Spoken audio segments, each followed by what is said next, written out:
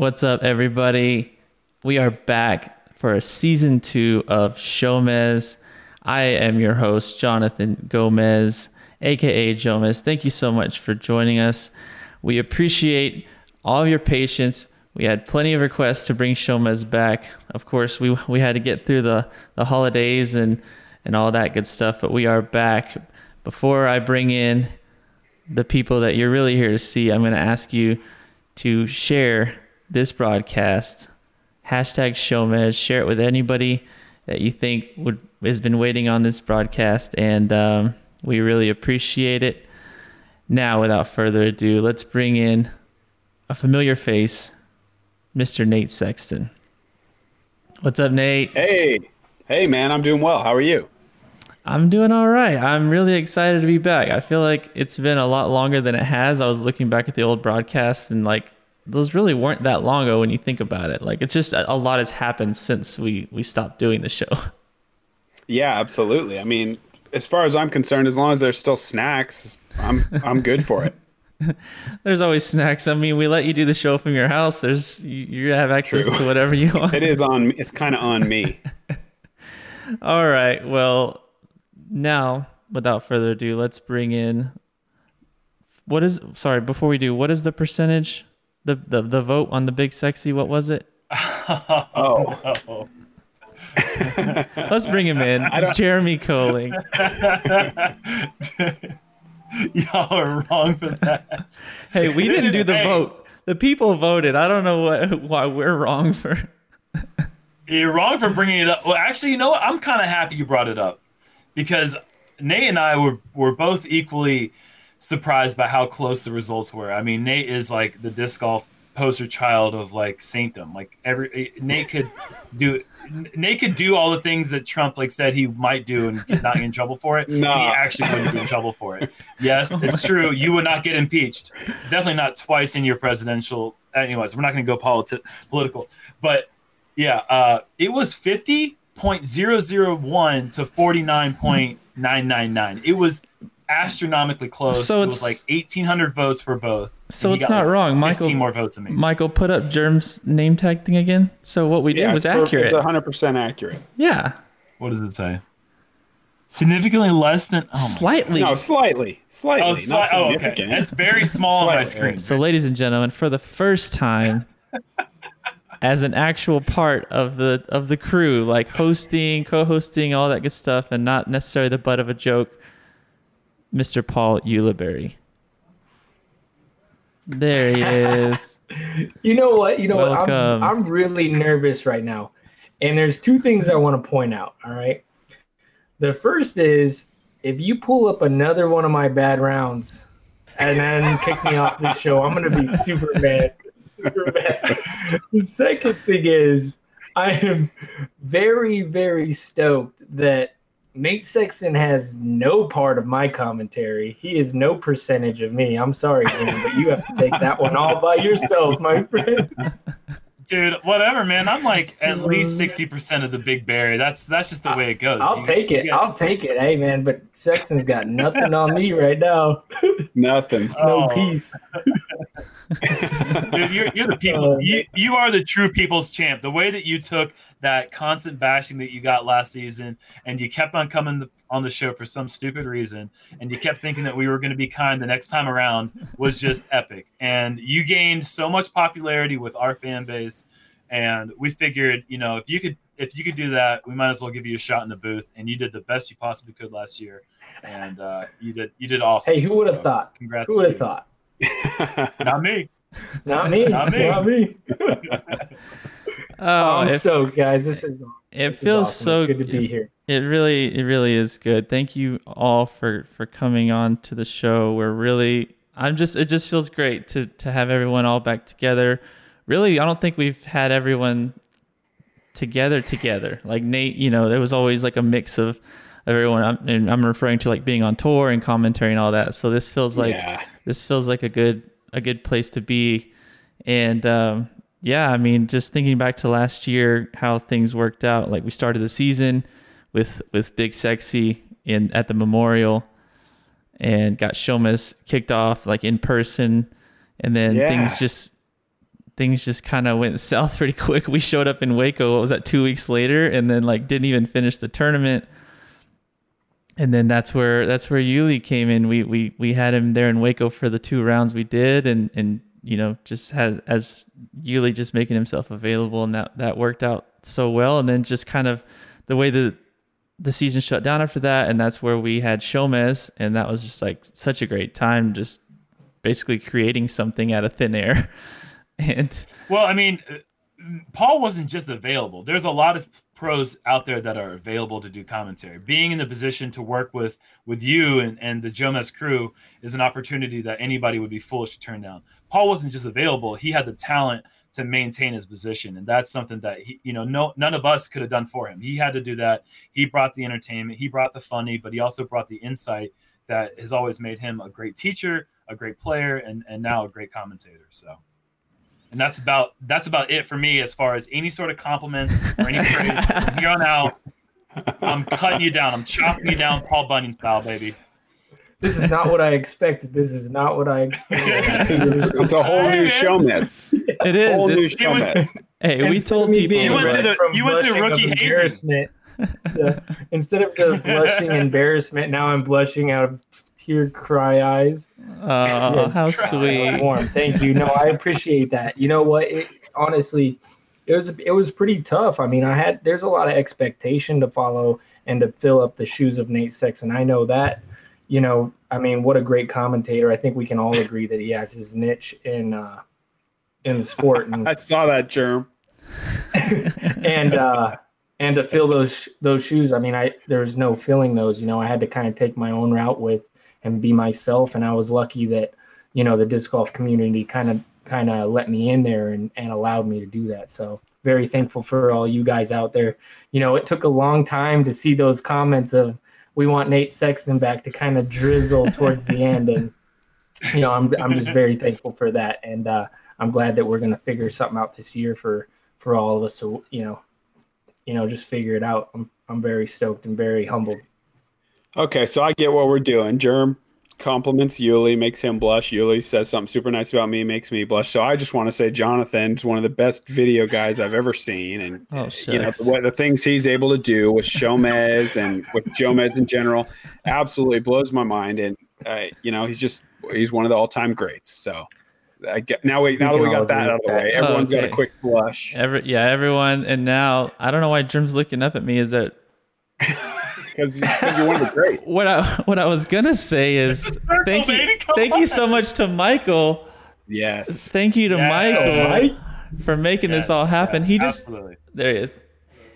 He just saved us from being derailed from the very beginning by fixing the technical issues that started from the very beginning. So thank you, Michael. And also, thank you, Germ. The guy has been there for, I'm pretty sure, every single commentary opportunity, and paired up with whoever it was that you know, what a guy. Always there, Mr. Reliable. You're better. I know I speak baby. for the entire fan base of Jomez Pro to say that we appreciate you being there. And yeah, I mean, you've paired so well with either of these two guys and been successful. I mean, you're the common denominator. Are you blushing yet? Cal Ripken had many errors in his career, and he didn't always hit home runs or singles or anything like that, but he was there for a record number of games consecutively. And right now that's what I'm trying to do. And eventually, you know, who knows? Maybe it'll mean something to somebody at some point. Well, so I wanted to move on to something. I think it would be a huge missed opportunity if we didn't at least look back on one of probably the biggest highlights of Big Berry as you know, we continued the tour after Showmez, and we had a lot of just incredible moments, as you saw, like in the commentary bits and things like that we put out in the best of videos. But something that we just can't seem to not hear the end of is a particular interaction that happened during the practice round, which were amazing in themselves. I mean, we had so much fun introducing practice rounds because they were just so much fun. The gold that was captured in some of those rounds was amazing. But the thing that takes the cake is a particular Well, we did put Paul as an amateur zoologist for a reason as his intro to the. I don't know if anybody read that, but the gazelle, the whole gazelle bit. I mean, what? I don't know. I know you've been asked about it so many times. Germ's leaving. I'm coming right back. He's got He's got the shirt. It's his gazelle shirt. That's a real nice gazelle shirt. I'll tell you what. All right. Well, to catch anybody up to speed that for some reason doesn't know, before we move on, let's roll the clip, Mike. Walking around all clumsy like, you know. Some people have compared me to a gazelle, Paul. A one-legged gazelle. Yeah, been mangled You by look a like lion. a gazelle. I look like a gazelle? Kind of with the little outfit. Do you not know that this is a toucan? It's a bird. A gazelle's not a bird. A gazelle? Did you just say that? Yeah, a gazelle's not a bird. Yeah, it is. I don't know what to do. Okay.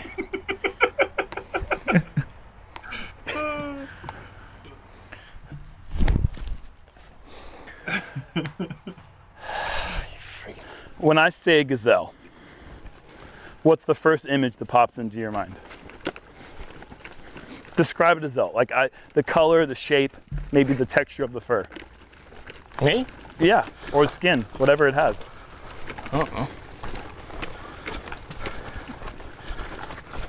Like some sort of sheep-looking, I guess, like kind of horse-looking thing with wings.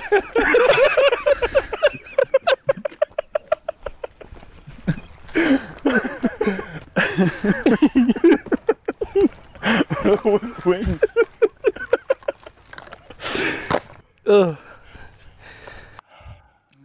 Never gets old. I mean, every time I see it, It doesn't. I laugh It does not get old. an equal amount. It's amazing. I don't know. I just Right here.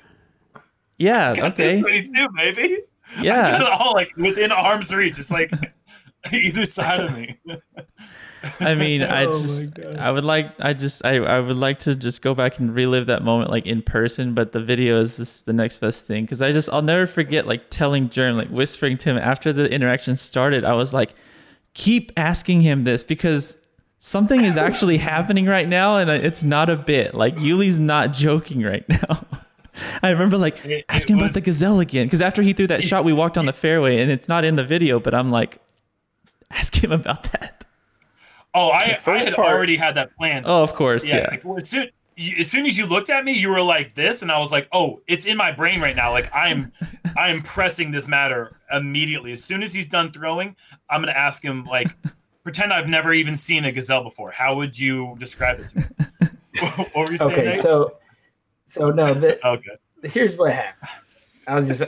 I've been asked this a billion times in person, so I'll just let everybody know now. I'll set the record straight.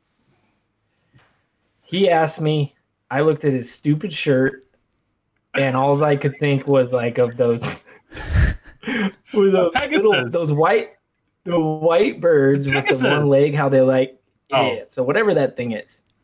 And then I really thought that. And so on the walk down, I'm like, okay, something's fishy here. They're trying to get me to go somewhere. So then I'm like, oh, I think I know what it is.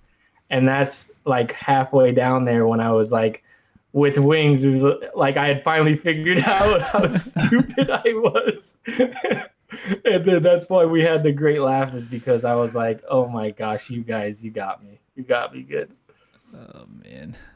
I thought it was I a think bird. that I think that first part, just like where it's kind of happening and Germ is like acknowledging the camera is like, it's like as good as The Office. Like it's like it reminds me so much of like Michael Scott is like saying something crazy and Jim sitting there like, you know, like looking pretty funny. Yeah. Like how it hops back and forth. It's like and the fact that it's, you know, I know you guys, so it's just like everybody. I feel like it's easy, obviously, to jump on Yuli for this, but it's like I love thinking about like what's the dumbest thing that all of us just has no idea about, because there's something that's just slipped through the cracks for you your entire life.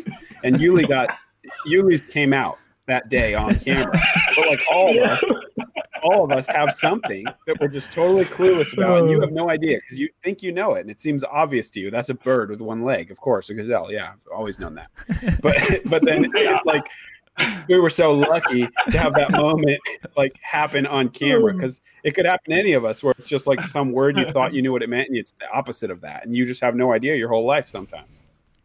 Here's the thing. I said I was nervous coming into this show for this exact reason. We're still got the little jokes coming my way. Well, I'm saying it could happen to anybody.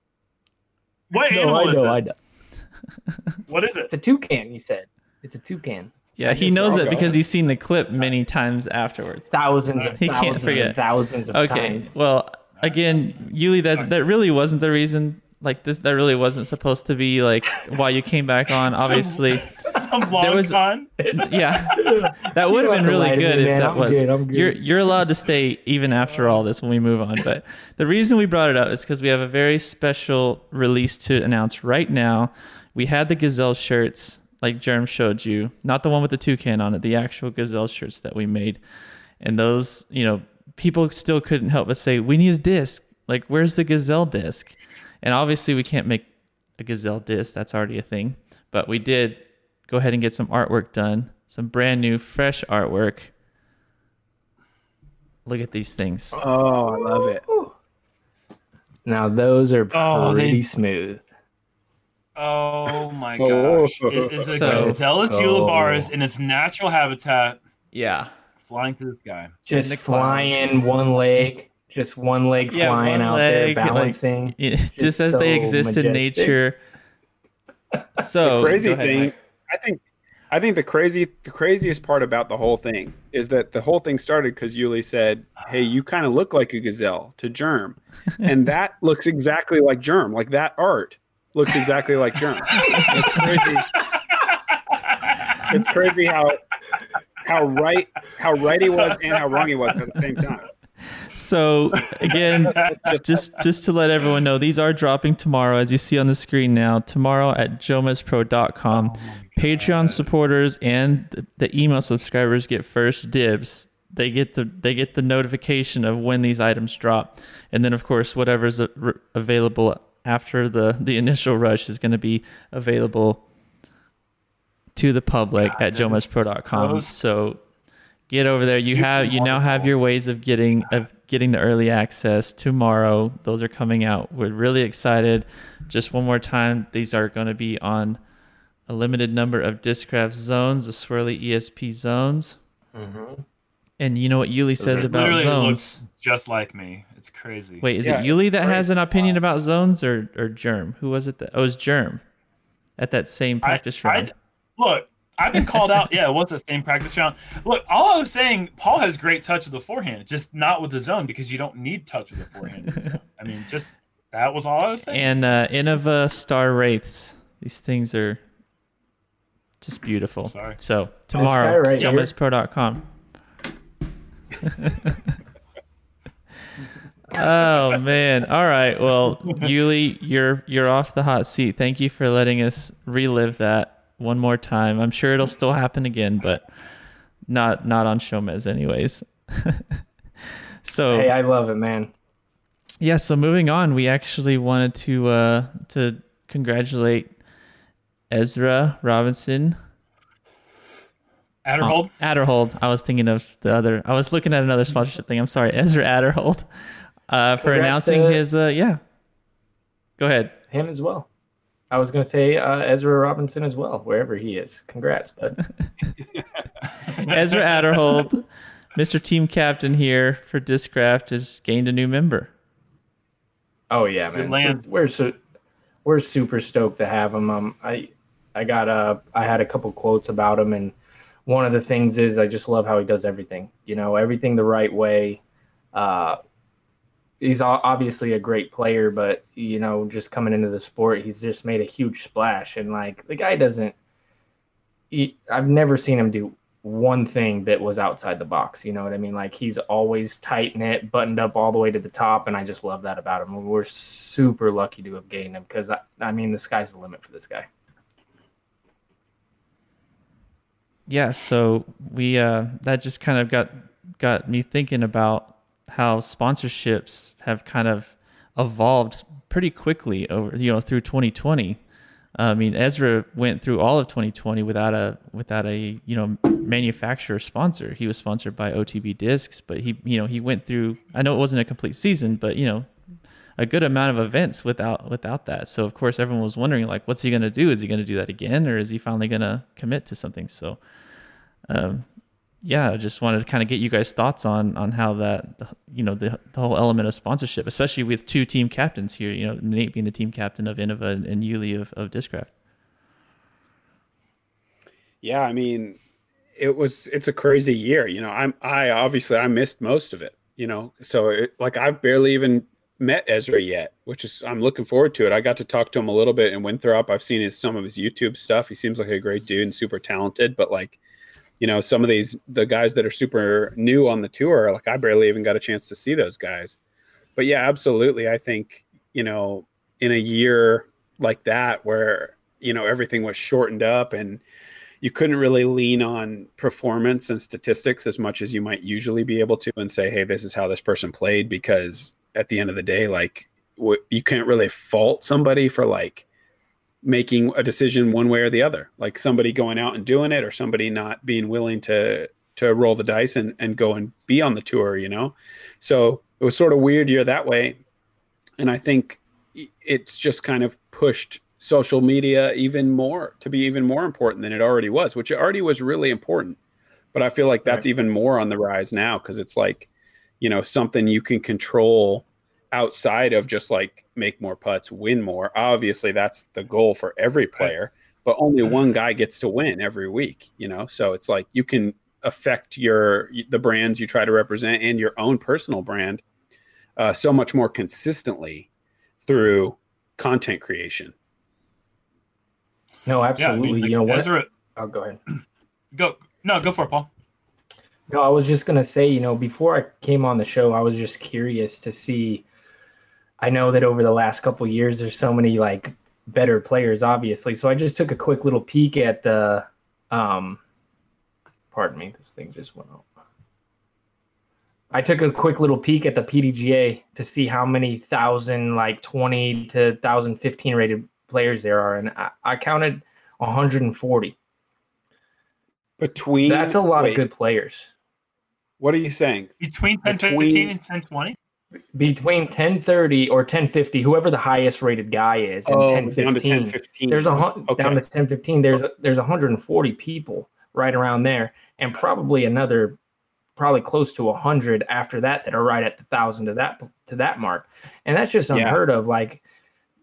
So you have to figure out a way to separate yourself from the field, and for somebody especially like Ezra, who didn't have a sponsor, and of course playing well, you're going to do that. But right away when he kind of splashed onto the scene, you kind of already had a little in-depth from the things that he was doing of who this guy kind of was. You knew that he threw far. He did some of those challenges, right, that were really impressive. And that just speaks to how, like you said, how important it is and how important it's getting to where somebody like that, no sponsorship. I think he wasn't even 1,000 rated at the time. And then now, he's signing a nice big deal this year, and that all has to do with all that stuff. Just with his play, I mean, that maybe people think, or manufacturers think about him a bit different. But when he comes with the full package, this guy's doing everything. And he's a great guy on top of it. I mean, that helps you. I think that the rest of the world, if you're a kid out there and you want sponsorship, look at him as an example of a way that you can really impact the game. It's wild because I would say 3, maybe 4 years ago, if a young player came up in the sport and kind of did something to get recognition early on, and then they went to the manufacturers and said, hey, I want a big sponsorship. I think a player like any of the 3 of us who have been around for a long time could have looked at him and be like, hey, you haven't won anything. You need to chill out.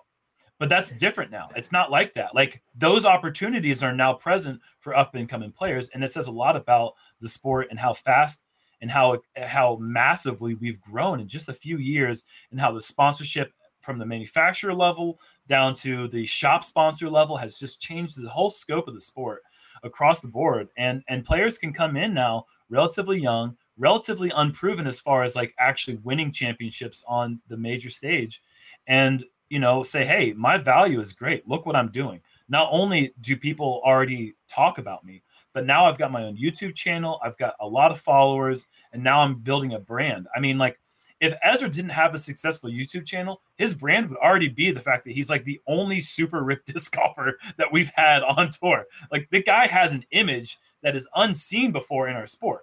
We've been talking about it for a long time. Like, when are we going to get a super athlete, even more so than Paul Ulibarri, who was pretty much the pinnacle of our sports athleticism up until Ezra coming in. But like, it's unusual. Like, a lot of times, like, conventional wisdom has been like, more muscles, it kind of like slows you down in our sport. We're a sport that like emphasizes the quick twitch muscles, and a lot of times that benefits the long gangly players, like me when I was in my 20s, and like Scott Stokely, Ken Climo, Barry Schultz, like those guys, the long, tall, lanky guys had an advantage, and the stockier muscle guys never really had the same distance. He's somehow managing to like bring that power and that flexibility together to put those together. I mean, and like Nate was saying just a little while ago, like, we didn't know who this guy was coming into the season. I played with him for the first time the week after he shot like 1070 or 1080 to win an A tier. It was his first win, and I was super excited. I played with him at D-Glow, and he threw a mid-range farther than I threw my driver, and I was just like, and I threw a good shot, and I was like, okay, yeah, I'd get it now. And he didn't look like he put zero effort into it. So like, that kind of recognition is going to get people talking. And that is how you separate yourself. You have to do something. It doesn't have to be distance, but it has to be something. And that's how you have to show your value. You have to be beautiful and jacked. And then you're fine. Everything's easy after that. The Yuli's autobiography.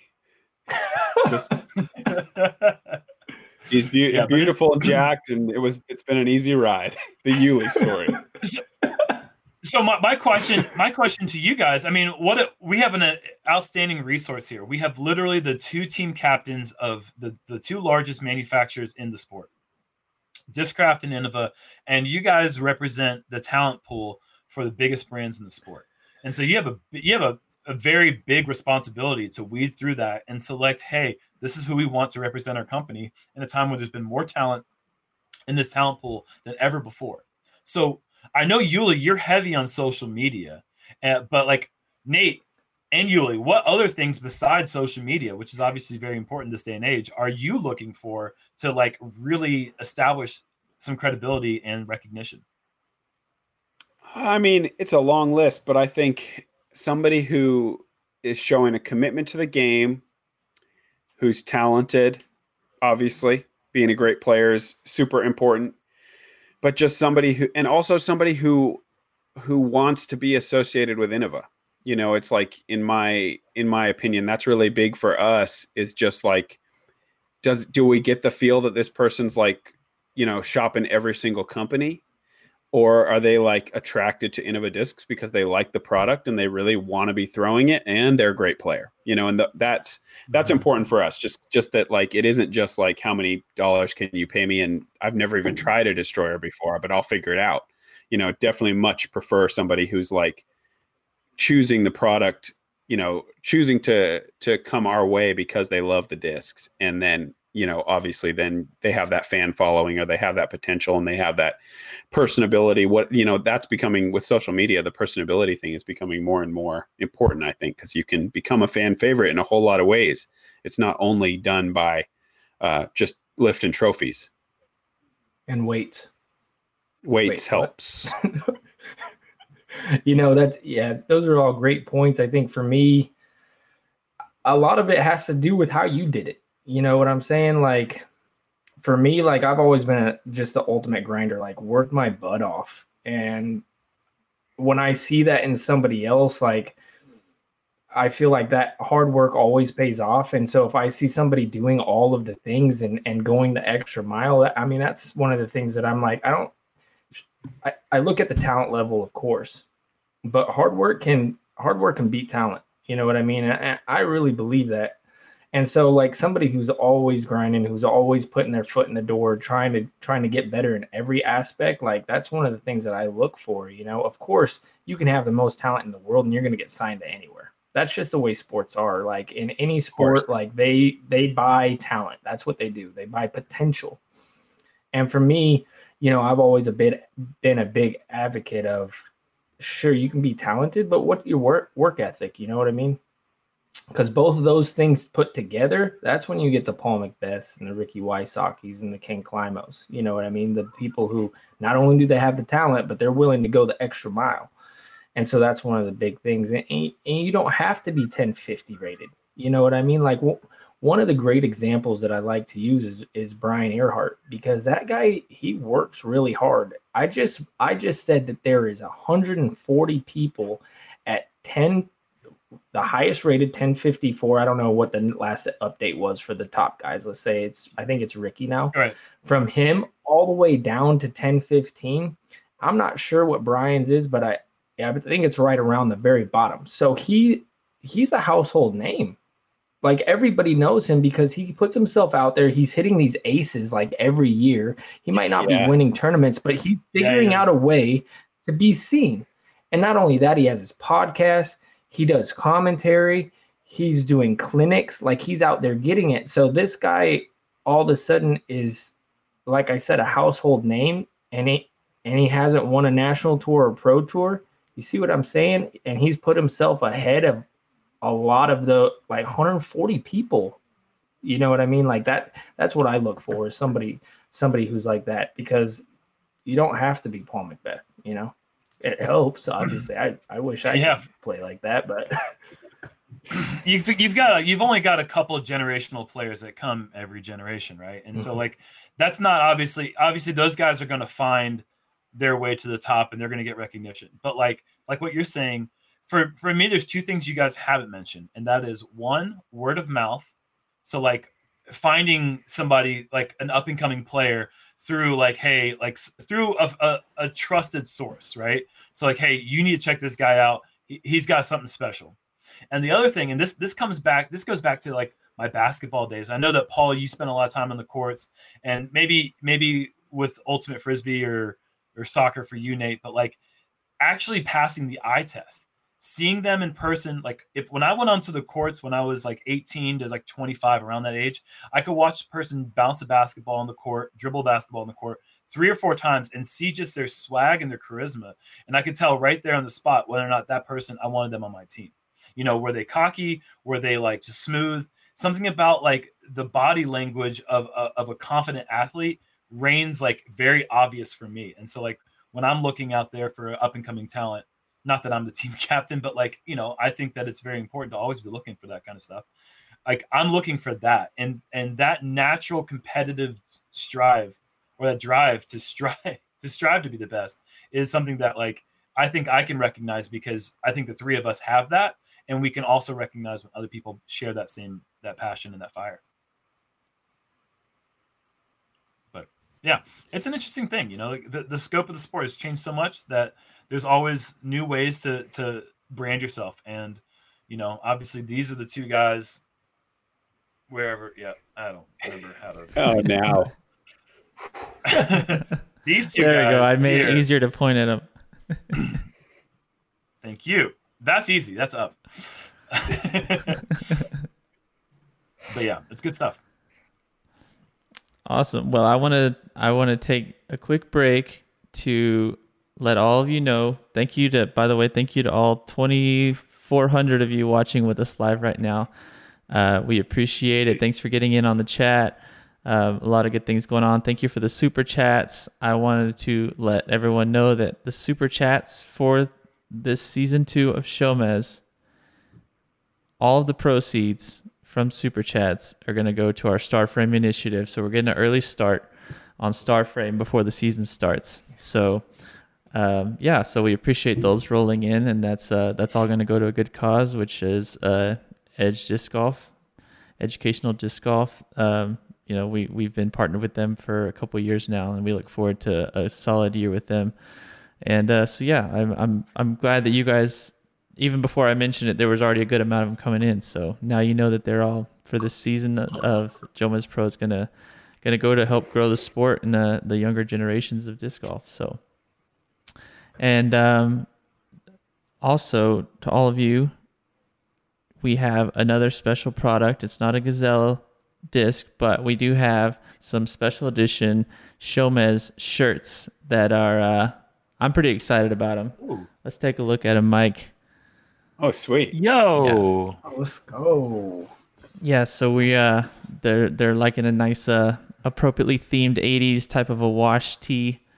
And yeah, the pre-orders of those is gonna start tomorrow. So check out jomezpro.com/Showmez. And yeah, a lot of good things going on the website tomorrow. What does it say on the sleeve?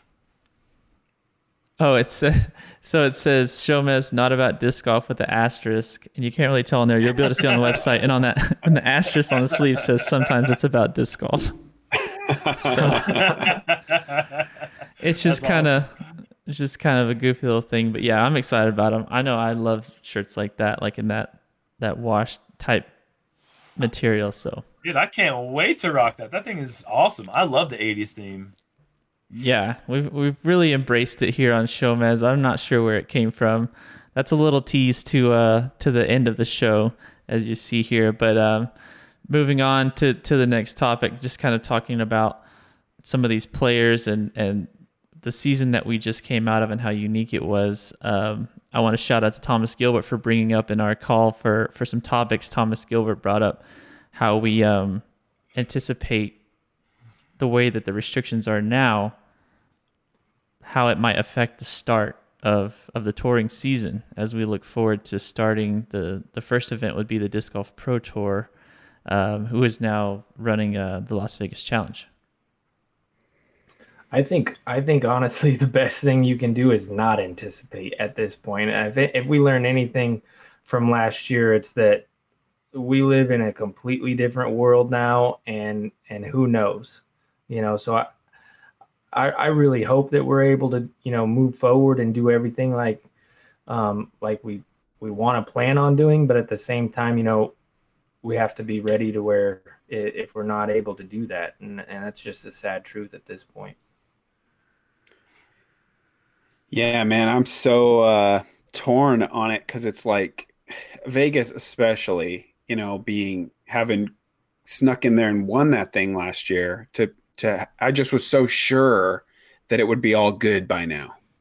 If I think back to my previous self, like 8 or 9 months ago, and I want to go so bad to like be back out there and revel in the.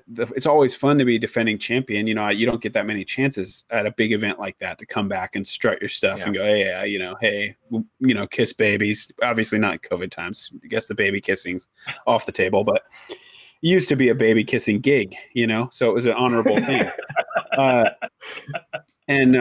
Yeah, man. So it's like I'm so torn because it's like. Part of me is like, yeah, I've been out on the sidelines so long, and I took a couple, calculated risks last year, but also like the numbers are kind of worse than ever. And it's like, I don't know, man. It's like, I just want to get back out there and be with you guys. But it's like, at the same time, I'm like, okay, so I sat out last year and now the numbers are worse. And now all of a sudden I'm going to come back. That doesn't make any sense either. So I don't know what to do. I just want to be back. I want my vaccine. I want everyone to get their vaccine, and I want to move on from this. But I literally don't know what to expect, and I don't know how I don't know what to do. It's really hard. It's so weird to like be in this position now where we're less than we're about a month away from hitting the road, right? So we're like right at that go time where it's like, okay, we already have our schedules pretty much lined up. We're ready to go. We're making these plans. And it's like, you're making these plans for something that's so uncertain. In the past, it's always been so certain. Like even going obviously into 2020, we had no idea that COVID was going to hit us the way it did. And so we were like, totally like our plan, our schedule, no way it's going to get derailed. It never has before. And even when it started to come over to the States, like I remember certainly thinking like, well, good thing disc golf is in the position where it's in. We're not like one of the major 5 sports. We're counterculture. It's not going to really affect us or our tour. And then boom, second big tournament of the year, or I guess third, like ends in 2 rounds instead of 3. You're going home, and then it's indefinite. We don't even know when we're coming back, and it's just like totally threw a screw in the whole thing. And so it's like, all right, well, 2021. Okay, I know what my schedule looks like, I guess, but do I really? Like cases are still spiking higher than they ever have. We've got a new mandate in Mecklenburg County here in Charlotte where like we are not supposed to leave unless it's mandatory. I mean, like we're supposed to work from home. It's just basically like March. It's basically like original quarantine. So like, how am I supposed to take that with any sort of certainty that, going to Europe, going to Norway, a country I've never been to before, going back to the European Open, how, like, come on, like I want to plan on that. I want to register for that event as soon as registration opens, but that doesn't mean I can bank on it, and it's such a weird feeling. There's one thing that I definitely want to bring up, and something that I'm actually really proud of, and that's how well, Jeff Spring and the crew and the PDGA really like took care of this last year, and we were able to do the tour, and through that tour, like I don't think did we have any cases? Like, I don't remember them. I don't remember somebody like, and if they did, they stayed out of it. You know what I mean? Because like it wasn't a thing on our tour, and that is incredible. Hats off to them for doing a great job, honestly. Yeah, absolutely. I take my hat off. The last person that added a super chat said, "Don't take your hat off again." So, hats off. Tip of the hat to you, sir. Okay. All right. Anyway, sorry, Nate. You're going to say something better. I mean, just this. I've said this in a lot of places. It just that the whole tour went a lot better than I thought it would. I was expecting way more of like, well, Macbeth got it, or whatever, and it shut the whole thing down. And like, at the beginning, I remember thinking like, why are they forcing this to happen in this moment, and I still get that feeling sometimes. But I also understand that like, so many people's livelihoods are rolled into this machine that's rolling along. That's the disc golf tour. And I just hope we can have another great year, and I think we will.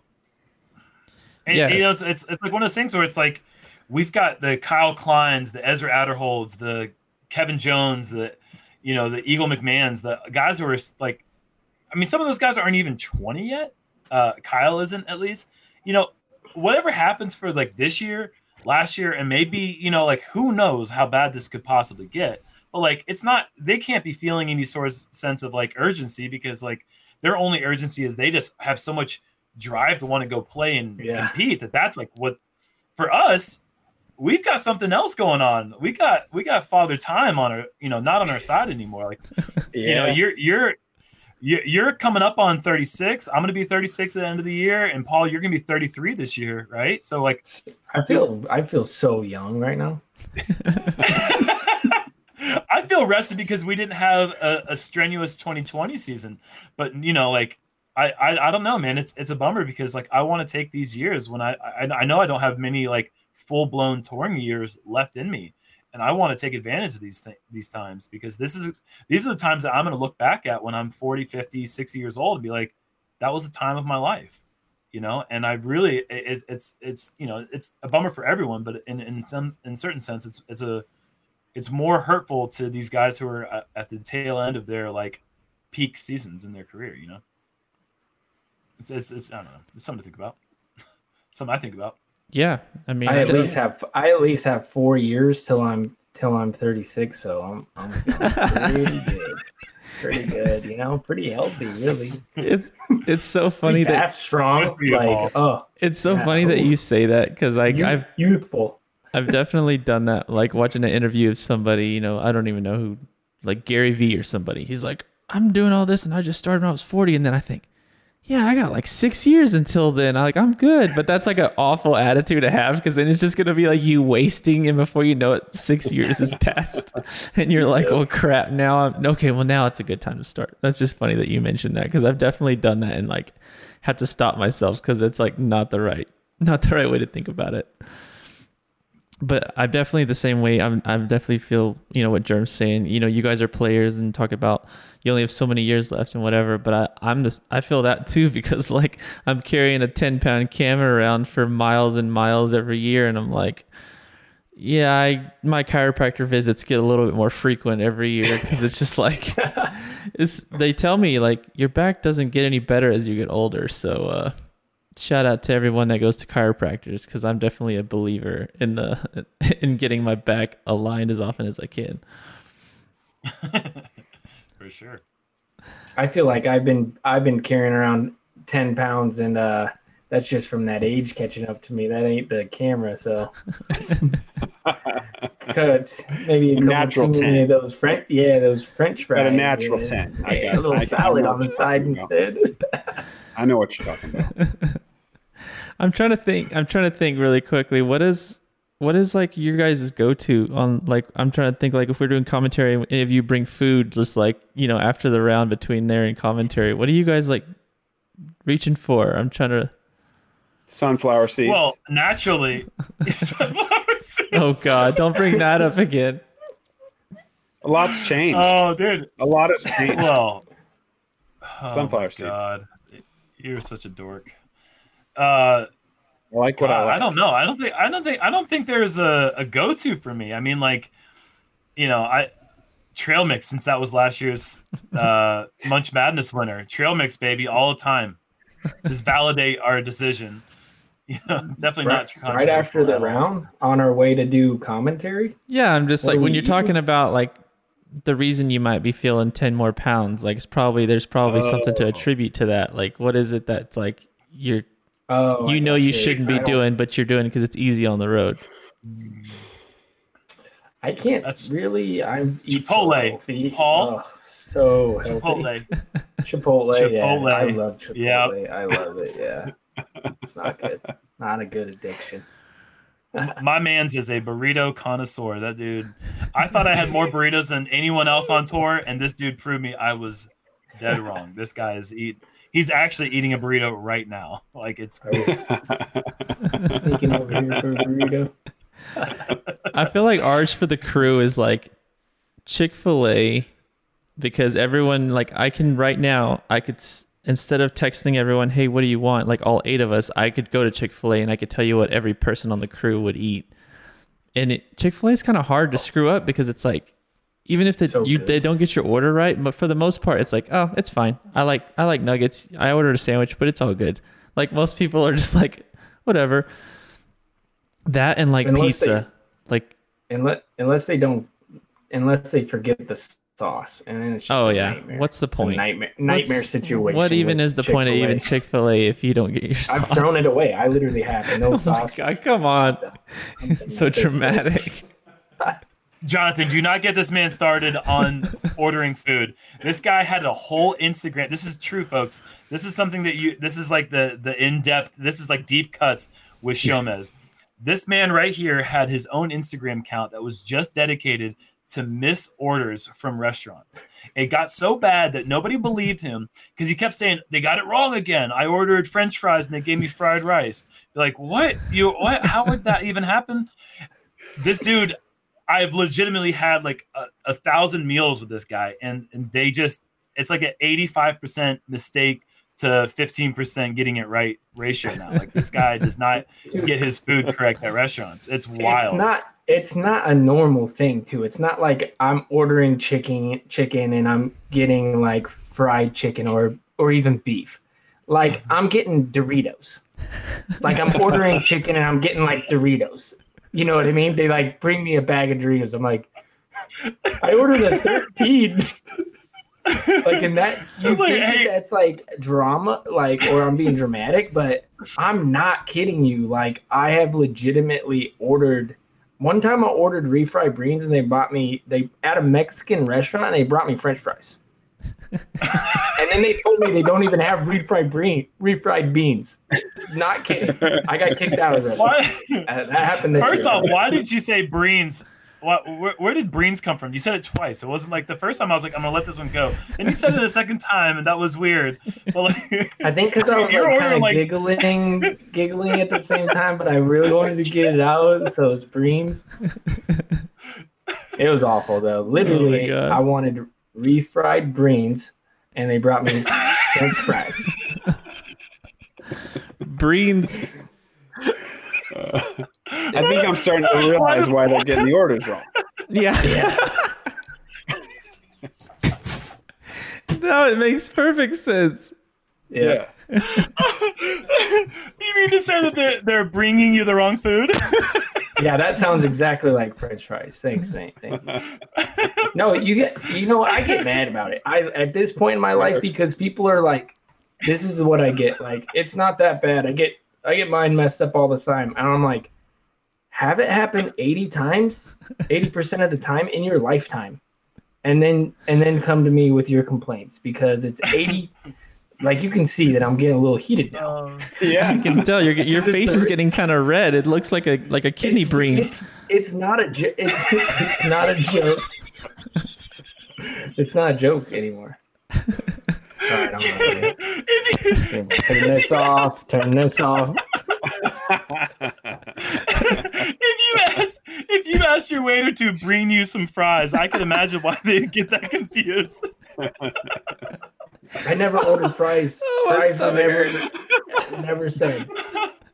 Oh my God. I didn't think this would turn into this. This is amazing. But it's so true. I actually feel bad for the guy. If you guys make a freaking Breen shirt, I'm gonna quit it. I'm gonna quit disc golf. Oh my gosh. What I'm happened? quitting disc golf. I swear. Do it. Bet right now. Test me. Dude, this guy could order a sweet tea and they're gonna bring him a bag of jelly beans, I swear. It's the craziest thing every time, man. It's nuts. Oh my I'm sorry. gosh. I'm sorry to the fans out there for what they're going through right now. Yeah, that was very off topic. I didn't put that on the bottom little status, the topic bar. Breens wasn't one of the things that. Hey, I'm always good for it, X man. You factor. just bring me on. I'm a product maker. That's Bring him true. on the show. Yeah, we'll bring him on. But bring yeah, me this anytime. is Bring proof me that anytime. Yuli just God. is able All right, just guys. to make Once you products guys out of. mispronounce a word, I'm on you. You should be. Don't ever do it. I should am. be. Mispronounce a laser word focused right now. or misidentify an animal or anything, Uh-oh, he's gonna be ready. He should be. Ready. He should be. Oh my gosh. All right. Speaking of Bree, yeah, that's Nate's wife's name. I'm sorry, Nate. You didn't even get a word in edgewise through that entire conversation. I'm all right. I don't know that I had anything to add. Okay, well, moving on. Thank you for everyone that's Chest. 20. We're over 2,400. Very, very appreciative of everyone that's along with us in this season premiere of Showmez. All right. Hashtag Showmez if you still feel like it. We still got a couple more things coming your way. Next up in the topic list is another one suggested in the social feeds today.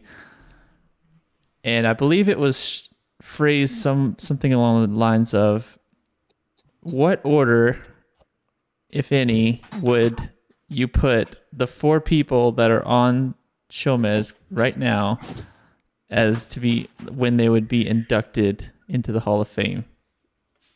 What order, if at all? Put us on the spot, dude. What? I thought it was a great topic. What? Well, I hope let's just get this out of the way. I hope all you guys follow me in. Okay. You know? Really No, appreciate it. I hope all 4 of us would be so lucky. That would be amazing. I don't know. It I would. mean, it's a long way off, I think, for all of us. But man, that would be a big honor. I won't lie and say that I haven't dreamt of achieving that. And I know Yuli has too. We've talked about that. being a Mhm. goal and something that like could be kind of like the ribbon on top of a life spent, traveling around and throwing these things. So I hope, I hope we all get there. And I think we might, I don't know. We're kind of getting good at this stuff. I hope it comes down that way. Yeah, I mean, just like Oh. I get chills just thinking about that stuff, because that, like you said, that's not just like something to take lightly. You know what I mean? Like, that's the honor of all honors in any sport. And to even, I'm 32. I'm so much younger than you guys. So just to be in this conversation right now just feels so good and so right. Totally. So To be recognized. No, like I remember coming into the sport and Hall of Fame Classic over there and watching all those guys get inducted and stuff and listening to their, speeches and everything. And just, you're a kid and just like imagining, because that's what you do, is imagine like, wow, someday maybe if I do everything right, that could be a thing. And it just takes, we got a long ways to go, guys. We got a long ways to go to even start thinking about it. But we already had half a lifetime doing this thing. So we put in a lot of time, and that's what it takes, So I'm going to keep working my butt off to eventually even have a shot at it. Would be incredible. Yeah, I think I'm the thing that gets me in a little trouble is I'm the oldest, and you guys have both played more tournaments than I have in your lives. So, and I started playing first. So you guys are grinding at a level that I'm not capable of. You could be like Ken Climo and get inducted after your 4th world title. I mean, not that you would win 4 world titles at this point from your career, but maybe. I'm not going to rule it out. But if I do that, then of course I'm going to make the Hall of Fame. If I can manage to squeak out just 4 more titles, that's all I'm looking for. 4 more. I guess what I'm saying is it's the induction process. It's gone through a lot of different changes, right? So like a lot of disc golf initially was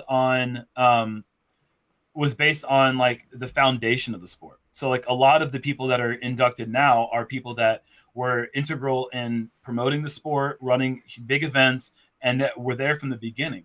We haven't really got to the part of the sport where the majority of people being inducted were inducted purely on outstanding play alone. Now, there are obviously players in the Hall of Fame that are in there for that reason, but the majority of it is still not quite leaning that direction. It's just so bizarre to think that Climo, before he had even reached halfway through his prime, like he was still like mid-20s maybe when he got into the Hall of Fame after 4 world titles, 4 of 12 world titles. And I remember that actually, I've had that conversation with him, and I think we've talked about this with him, Paul, that he actually was pretty ticked off about it. He's like, dude, like, what do I have to strive for? You know what I mean? Like, right. For me personally speaking, like it was my first goal before I even had played a disc golf tournament. I didn't even know what I was going to do with disc golf, but for some reason, I wasn't even sure if there was a disc golf Hall of Fame. But for me, the very first goal I had in the sport was disc golf Hall of Fame, because I was so connected to it from the very first round that I knew it was going to be a part of my life. And if I had been given the Hall of Fame, like after like 5 years of working hard, who knows if I would have kept going hard and like I would accomplish my peak goal, and it's actually a huge testament to Climo's intensity that he was able to grind out another 8 world titles and 2 or 3 or 4 more Masters world titles. Like, I mean, talk about GOAT status about Macbeth all the time. That dude's still GOAT, and you're wrong if you don't agree. That's just the way it is. That's it. Well said, dude. Well said, homie. Yeah, get out of your phone. Yeah, I mean, Jonathan? I think, yeah. Jonathan. Oh my gosh, yeah. Jonathan, give me a little bump, buddy. Yeah, my dude. Yeah, but I think I did. speaking from my perspective, where I feel like media guys are like, that doesn't even seem like something that would be synonymous or in the same sentence as like Hall of Fame and stuff. It's like, it's crazy to see when people, and it's very flattering. And I to see when people get these debates going and they'll tag us and things like that. I just can't even imagine. Like, it's certainly not something that we set out and we're striving for. We want to come out here and do the best job we can. And it's just like awesome to see that people even think that is like that. I think I saw a comment that said something about Jomez Pro would be first in the cameraman wing of the Hall of Fame or something. So it's just funny because I think that other sports do kind of do, different classifications almost. Like, I don't know, but that's kind of what I thought. But like, I mean, I don't know, man. It's like our sport, the way that, I mean, we're lucky to have you on my podcast coming up, but we just had Ian as well from Central Coast. And it's like the way that media evolved in our sport, to me, feels so organic that it's not the same thing as like, this guy was such a great baseball broadcaster and he was paid to be a baseball broadcaster from the beginning, and baseball was already huge. Like, I don't know, you guys and Central Coast and McFly So High and everybody else that brought this YouTube thing out had such a big role in growing the sport in a way that media in the traditional sports, at least where they exist now, I don't think you can give media as much credit as you can give to you guys for pushing the envelope and changing the way things were done and changing the awareness around what we do. So, Absolutely. I think, I don't get a vote. You got to get in the hall first. Yeah. But if I had a vote, I would send you and Ian in there, man. I mean, it doesn't, I don't think it needs to be in a separate part of the Hall of Fame. It's just, this is disc golf. It's not playing disc golf. It's just disc golf. It's more than just playing. I mean, that's exactly what we're talking about. We're talking about it's foundational, and like, what's more foundational than the promotion of the sport in the most popular capacity, which is through YouTube right now. Like, that's clearly how the sport is getting seen by the most people right now. And I mean, there were other people before you, and there will be many people after, and most of those people are going to copycat what you've done and what the team has done. Not just you, but like people like Mike and like Jerry, who's been there from the very beginning. Juan, who's just killing it with social media. We got Kevin and Brian and so many people around the country that come in and help out. And we got Ryan Vanderberg, who's killing it and doing stuff like with the ESPN and CBS Sports stuff. The crew is so talented that like, that if that doesn't deserve its own recognition, I just would be completely astonishing, because it is truly revolutionary in our sport, and it's got to be acknowledged. And that question is it's always a little bit awkward, because it's something that we all want so bad. It's something that's so important to us, but there's also people that didn't make it. There's some people that deserve to be in there that aren't in there. Yeah, and they're all ahead of us in line. That's for sure. That's right. They're all way ahead of us. Yep. Before we move past that to what you're talking about, sorry, I just want to make sure, like, to make it clear that, like, if we were ever on the ballot, it better be because guys like Terry Miller, like, were in there first, because it's so important to give credit. And there's people before that. I mean, we're talking like, what was it called? Disc Golf Monthly. What'd you say? Yeah, there's Disc Golf Monthly, but Disc Golf Monthly. Tourism and furtherance. Yeah, exactly. And you got Billy Crump, baby. Yeah, OG. Billy Crump, and like when I got into disc golf, it was because of Disc Golf Planet. Like, Disc Golf Planet was the live thing at the time, and John Dusler and his whole team, Terry Roddy. Like, there's so many that, like, and then you can go back and watch the VHSs from the 90s and before that, and those people were.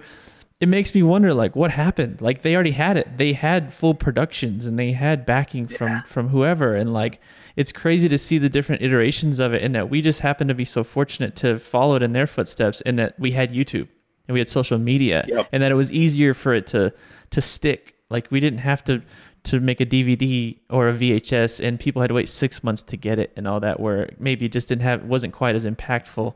So it's certainly, like I said, if we're on the ballot, there better be quite a few names in media that are in there before us. Here's one you didn't say, and this one was big when I first started playing in 06. Carl Cubbage, rest in peace, Cubby. That guy was Well, the now he's ace part guy. of Disc Golf Yeah. Monthly. Yeah, He's Disc part of Golf Monthly. Yeah. Yeah. Okay, so he's under that umbrella, but like specifically, he was kind of like the superstar because the ace thing that he had going Yeah. on. When I first started playing, and my friends for the most part did not know what disc golf was. The ones that did would always ask me, "Have you played disc golf with Cubby?" And like that, they thought of him as like they thought Cubby was the GOAT, you know. Yeah. And like I was Yeah. like, this guy's not the GOAT, but he's definitely a very important figure because he's bringing a lot of attention and he's doing a really cool thing. But yeah, I mean that's there's so many people in that Mount Rushmore of production and of entertainment. But yeah, dude, it's hard. It would be hard to argue that anyone is more influential thus far in the sport than this brand. I would have to say. Well, yeah, that certainly includes all of us, and I think we'd make a pretty handsome Mount Rushmore. It wouldn't be on the main disc golf Mount Rushmore, but it would be like, is there a mountain next to Mount Rushmore that's like the next 4 presidents that would have been Mount Dripmore? Oh God. Mount Rushless. Oh boy. I think all this conversation is doing for me is making me feel more and more sure that I got to win a couple more things. I'm getting work. I think I got more work to do. There's too many names. I can't. You're here. I can't rest. You're I here. can't rest just yet. No, we got a long ways to go. There's so many people that aren't in there. Just as far as even players that I would like to say that deserve to be in the Hall of Fame. I mean, the first 2 that come to mind for me is Steve Rico and Brian Schweberger. Like those 2 Brian Schweberger just played his 700th tournament or something crazy. Like, are you kidding me? That's nuts. Like mind-blowing statistics that are just like, what?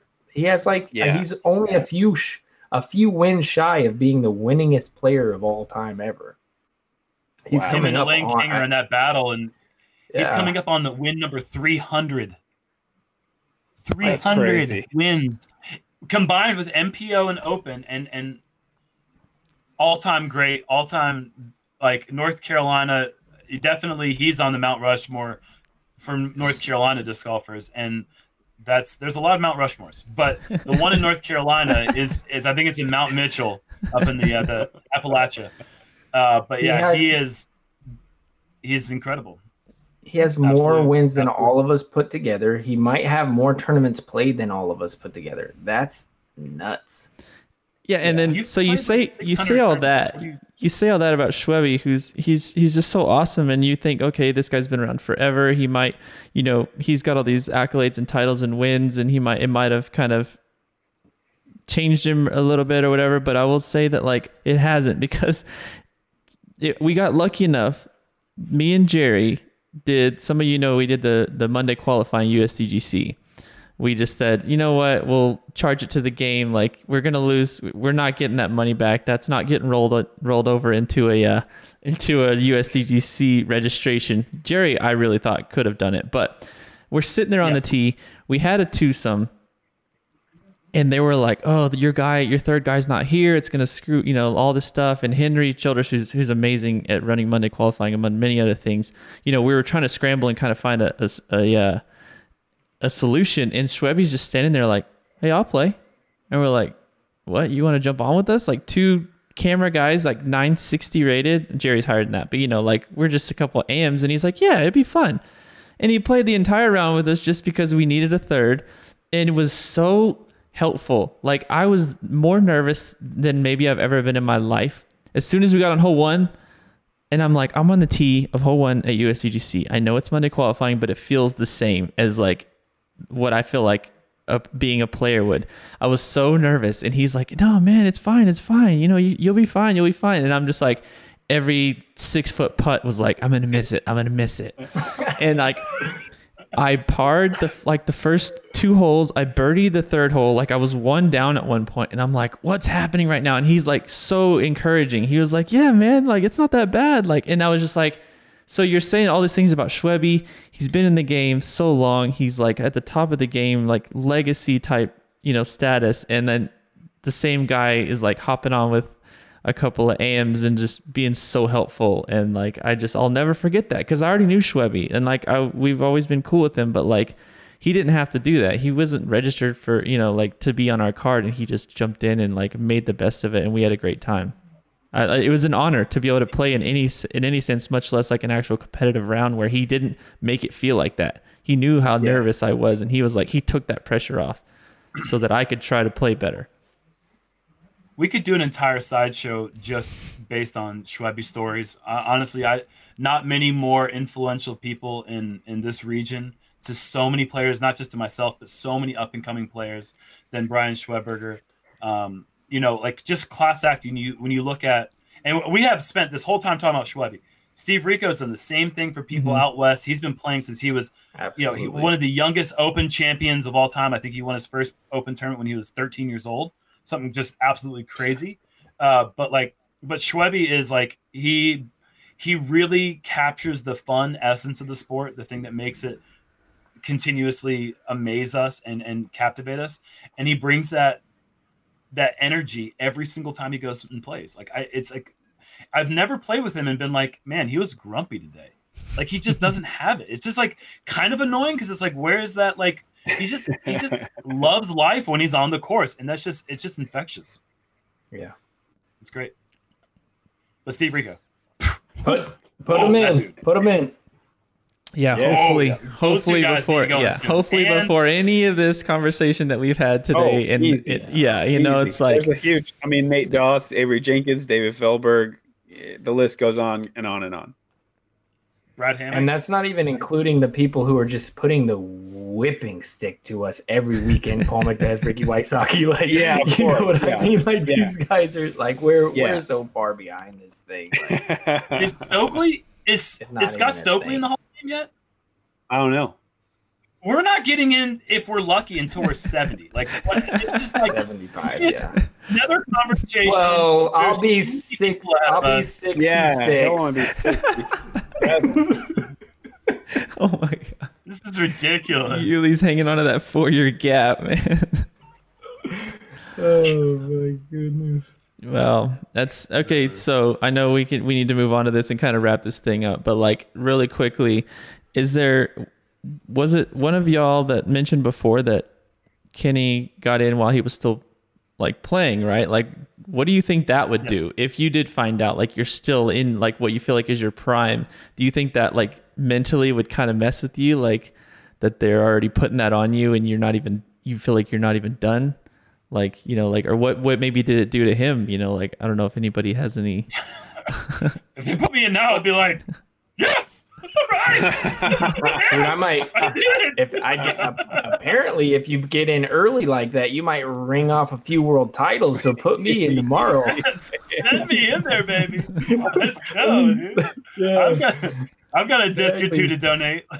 Yeah, let me get 8 more or 8 first ones. Yeah, seriously. I want to win my first world title 8 times from here on out. Here's a great debate. Would you give up every single one of your wins for a world title? Oh, two different answers. No, Jerm already answered. That was his gut reaction. Yep. I've had this conversation with Yuli a lot, and he's kind of done that thing where he like says something enough times that like I disagree with. That like the 50th time he says it, I'm just like, yeah, that's my idea. I want to do that. No, I love everything that's happened in my career exactly the way it's happened. All the boneheaded mistakes I've made, all the things that I've done that I regret have led to the point where I've learned from them and grown, and I wouldn't change a single thing. A world title would mean the world to me, but it wouldn't change the way that I feel about myself or my career. It would just be something that would it would be another like a next level. Like I've already hit my shoot for the stars goals in the sport, and really there's only one left that I haven't hit, and there's one that's like the next galaxy, and that's the world championship. Like I feel like if I hit that, I'd be like, okay, that's it. Like I can go ahead and lay down and be done. Like I thought you were gonna say being on both microphones during commentary. I thought that was what he already does that. Oh. See you later, Germ. I thought that's what he was going to say. He was like, if I could somehow be on commentary simultaneously having a conversation with myself. Before he gets back, can you imagine how many boneheaded mistakes he's made, like in his whole career? When he talks about that, I mean, gosh, Seriously, so many mistakes. that's the mountain. That's a Mount Rushmore. Yeah, dude. That's what the foundation of it, and they carve out the faces from the top. But my God. Oh my goodness. Oh my God. Oh man. Okay, we were shooting for an hour. We're well over that, so I think it's about time. We're obviously going to have more episodes after this one. Thank you so much to all 2,400. We still have basically the same audience that has stuck with us this entire time. So thank you everyone for just being so supportive. We're so excited to have brought Showmez back. I know it's a new format, but I really love the way this went. I thought it was great. We had some great topics up for discussion. So we appreciate it. We're definitely going to have more of that. I guess we're going to leave all of you with we have a really special treat for everyone. You saw the last topic was called 80s Vibes. 80s Vibes is kind of like what you saw, the shirt and the graphics and how we kind of played off that. And it inspired our very own Follow Flight Mike to create something really special. I'm really excited to show you. So as we sign off, Germ's already sampled the track. He's asking for the ringtone. You know, Y'all wait. Boom. So Boom. we're gonna go ahead and wrap this thing up. I appreciate it. Thank you, Germ. Thank you, Yuli. Thank you, Nate, for joining for the season premiere of season 2. Yuli, how did you feel when like we brought you on and we let you have a little, like, it wasn't all like making fun of Yuli, and you got it's been amazing. It's been amazing, guys. I encourage you to go back and look at the comments, Yuli. There's a ton of Breen jokes that you need to go over. I've been looking at them. They called us the Breen team at one time. Like it's good stuff out there. Somebody super chatted $50 as a pre-order for the Breen shirt. Oh. I think it said refried Breens or something. I don't know what it said.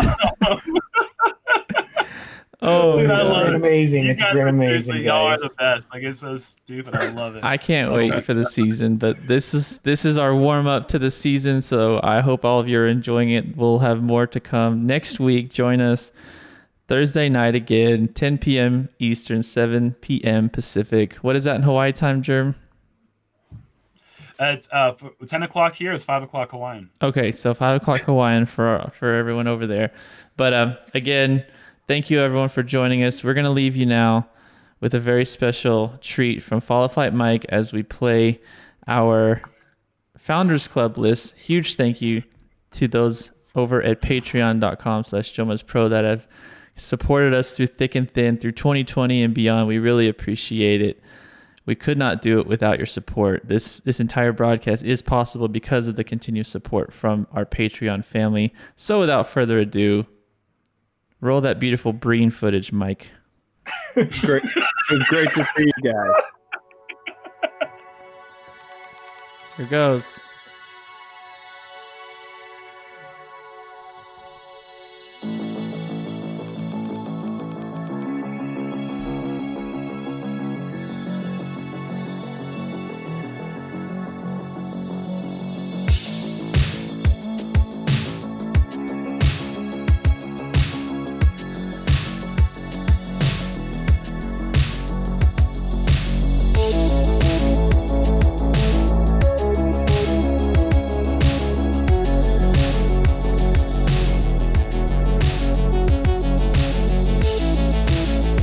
Thank you all. Good night. Enjoy the song. Go over to patreon.com/JomasPro. You can hear the whole thing.